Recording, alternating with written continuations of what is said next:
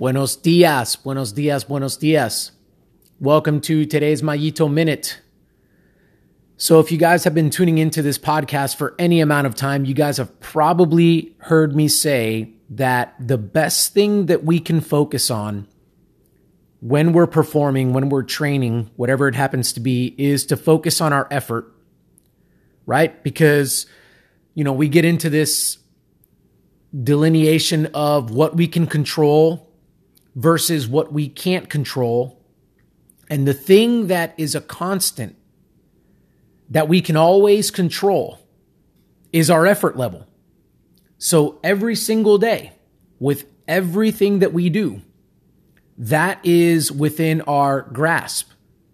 We can choose to give our best effort to whatever it is that we happen to be doing or need to do. That it should provide us some solace, some peace, some calmness, because we can just tap into whatever it is that we're doing and just simply ask ourselves, am I giving my best effort right now? And if the answer to that question is yes, then we can feel good about that. Because as I've also said time and time again, oftentimes when we get frustrated about a particular performance and then I ask, hey, do you feel that you gave your maximum effort there? And if the athlete answers yes, then logically my next question is, well, is there anything else you could have done? And the answer is no in terms of your effort level. So therefore, to be frustrated with a performance is irrational. It doesn't make sense because you did everything that you felt you could have done to influence the outcome of whatever that performance happened to be. But here's something interesting though. And this is where I want to camp out for today. Although we can focus on our effort level, although we can focus on giving our absolute best, can I tell you what's going to happen from time to time? There's going to be this question that we're going to ask ourselves every once in a while. And nobody will be immune to this question. And here it is. Is my best going to be good enough? If I give everything, if I give a maximum effort, is that going to be good enough? Is that going to get the job done? What's going to be the outcome if I do that? I mean, is it going to be good or bad? So although our focusing on our effort level can be satisfying and it's stable over time, this little voice inside our heads, that's not the nicest little voice, that's the negative voice, it's going to come and whisper to us every once in a while and say, hey, I know that you're focusing on your effort level right here. I know that you're ready to go, ready to give your best. But is that going to be good enough? Is that going to get the job done?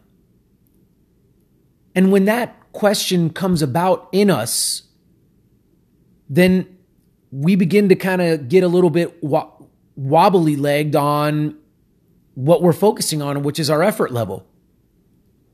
And then we begin to have, like I said, that irrational thought where it's like, maybe I need to give more effort. But a maximum effort is a maximum effort. So that's not possible. Logically, that can't be. But where does this come from? Why does this question get asked, right? If we can agree that giving my absolute best is, it's the best that I could do. It's the most stable metric that I can focus on. If I just continue to come out and give my absolute best, I'm going to get better. I'm going to improve. And more than likely, the metric on the other side of that effort is probably also going to improve, but we don't want to focus on that. Let's just stay with our effort here. And let's just let that thing that's going to happen over there, let it happen on its own, right? But why do we get this question about our effort being good enough? Why do we get this question about whether that's going to be enough? Here's the answer. Because all of a sudden we changed our focus. We changed our gaze from an inward focus on me, on my effort. I'm going to do my absolute best. And then we start to kind of wander off into the trees and we start to say, I wonder how my absolute best is going to measure up to that person over there's absolute best. I wonder what my maximum effort is going to look like, where it's going to put me in relation to my competitors over there. And we lose the stability of focusing on our effort level, which is, hey, it's all about me. I'm concerned with one person, myself, and my effort. And this question that gets asked, it's rooted in, all right, I got you. I know you're going to give forth a maximum effort, but when they over there give forth their maximum effort, who's going to be better? Who's going to finish first? Who's going to go faster? Who's going to go longer? Who's going to win? Who's going to lose? So all of a sudden we shift from an internal focus to an external focus, to our competitors, to other people, when we can't control that. And then ultimately, when we make that comparison, our minds wander a little bit further down the path to, well, when you put me up against them, where am I going to end up? What's the result going to be? What's that outcome going to be? And once again, that's something that we also don't have complete control over. So folks, I'm going to end with this. Let's all know this question will come up. As hard as we're going to try to just focus on giving our maximum effort and our absolute best, this question will arise from time to time. But when it does, let's identify why it came up in the first place. Oh, I'm playing the comparison game here. I'm losing the plot. I'm no longer focused on myself. I am focused on others. I'm focused on things outside of me that I don't have control over.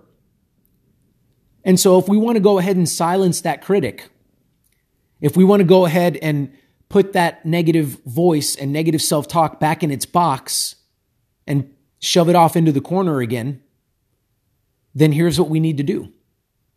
Once we identify that we've gone outside of ourselves to look for satisfaction, we've gone outside of ourselves by making an unhealthy comparison to other people, an unhealthy comparison in terms of wondering what our outcome and the metric is going to be. Do I win? Do I lose? What place do I get? How fast do I go? And once we identify that, we say, hey, come on back home. Come on back to that metric that's going to get it done time and time and time again. That metric called effort. That metric that you know that you have complete control over. Let's tap back into that well right there. That will deliver for us time and time again. Fresh water will always flow from that well. And it's going to taste good and it's going to satisfy us. Not because if we do that, we perform well every time. Not because if we do that, we always come out ahead when we compare ourselves to others. No. But because in its most innocent and most basic form, when we focus on our effort level, we feel good about that because we are driving the car. We are driving our performance to the best of our ability. And it feels good to us. So there you have it. Effort level, folks. But don't be alarmed when this question comes up, because it will, because it comes up for all of us. Like I said, nobody is immune. Nobody. So just deal with it when it comes. It's okay. There's nothing wrong. The check engine light came on. That's all right. Let's diagnose it and find out why it came on.